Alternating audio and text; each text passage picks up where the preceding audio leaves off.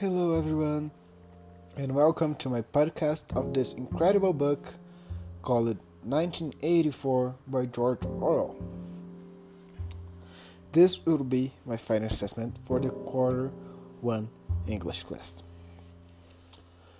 So, starting talking about the book, I will start about the major theme. So, the major theme is not just a word, it's not just a phrase. I identified two major themes actually. The first one is the fight of evil against good and the societies and oppressions. I could identify the fight of evil against God by Winston being the fight of evil against good by Winston, the main character, being good, and evil is the society, the oppressors, and the big brother. And the book itself resumes on that, the fight of Winston against the system. Also, the oppression and the society is always present, is always a critic that George Orwell is doing on that book. Going throughout the literary devices, I find two in special. I also find metaphors, but not as much as I would expect. So the two main literary devices that I found there was allusion and irony. The book itself is allusion and an irony mix. It's like focus on those two literary devices. Every time the book makes allusions, like how the world could really get, and he directly says about governments, communist governments, and authoritarian regimes, making clearly allusions with the real world and the authoritarian governors. And also a critic of that. We also have irony that are very present, and it's actually funny to see. For example, it's the Ministry of Love that has in the book, and that is actually there's nothing of love there. It's a very ugly building that it's where the spies are, where they torture people, they kill people and other atrocities. Also, the slogans are an example of irony. The slogans of the party, for example, war is peace. That is like, don't need to say nothing about that. It's just pure irony. And ignorance is strength. It's also a clear irony. And also the double thinking. That is the thinking of irony, as I can say. About the setting. The book takes the setting in our world, on the planet Earth, and on actual geographical places. Talking more about the setting, Winston on the book and the narrator explains that there are three highly authoritarian kind of countries in the world. I say kind of because they are not really countries. They are just governed by authoritarian people. So those three countries are Oceania, where Winston lives, and we imagine, as he says, that it covers America and a part of Africa, and incredibly does not cover Oceania, as the own name says. There's also Listasia, that covers Europe, and there's also East Asia, that is China and some borders. The rest of the world is just being divided, and it's happening wars between those three kind of countries. Winston says that he lives in a city called London, but everything says that he does not live in the actually London in England that we know, but he actually lives in some other random places in Oceania. probably on United States today. One curious thing about those three countries that Winston says a lot is that they are always at war with each other, with one day one being light of other and the other day one being an enemy. Winston, with his highly advanced thinking, he actually believes, not at all, but he sometimes believes that actually those three countries does not even exist, because truth could not be secured by the governments of Oceania. So sometimes he even say that he does not believe in those three countries because he cannot believe in a government. So this story, it takes place on the present almost all the time, but sometimes Winston goes back to the past. He do some flashbacks to show his history and his childhood and some things that need to be in the book for a good history. The cool thing about the setting is that if you stop to think about, and someday it could actually become true, a highly authoritarian government could dominate everything.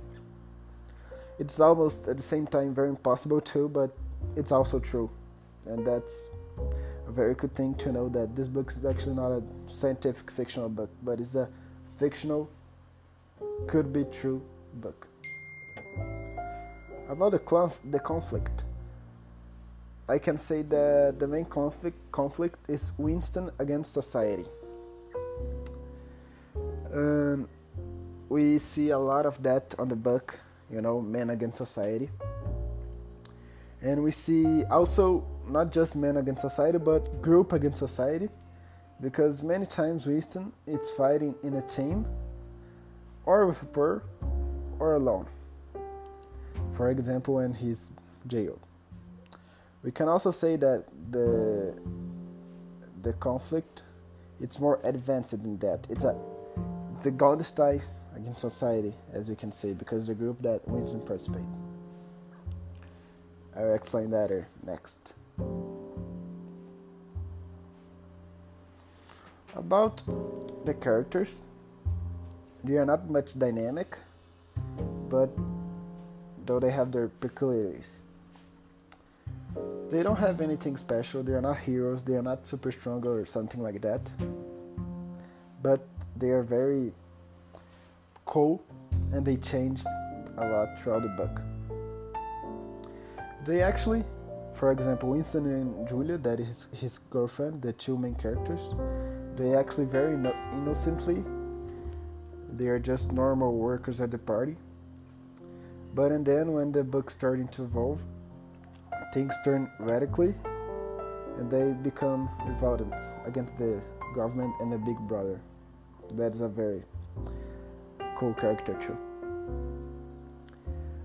Talking about the big brother, he's just the main figure of the party, the main figure of the government, and he's kind of the president, the dictatorship, better saying. But he's probably just a figure, and he probably just does not command anything. It's probably a oligarchy or something even worse that control Oceania. And Big Brother marks a lot in the book all the time. The cool thing in the book is that, the characters are not crazy or something like that. They are crazy for the book, The only thing that they want is just a normal world like we have. They just want liberty and diversity. And they are like crazy because liberty and diversity is like impossible on the country that they live. Talking about the plot structure, we can say that it's a very different, and I repeat that word again because it really marks on the book. It's a cool plot. The plot is a kind of mixture of a non-linear and a fragment plot and a normal plot. I'll explain that now better. The plot actually does not follow a normal plot line, you know.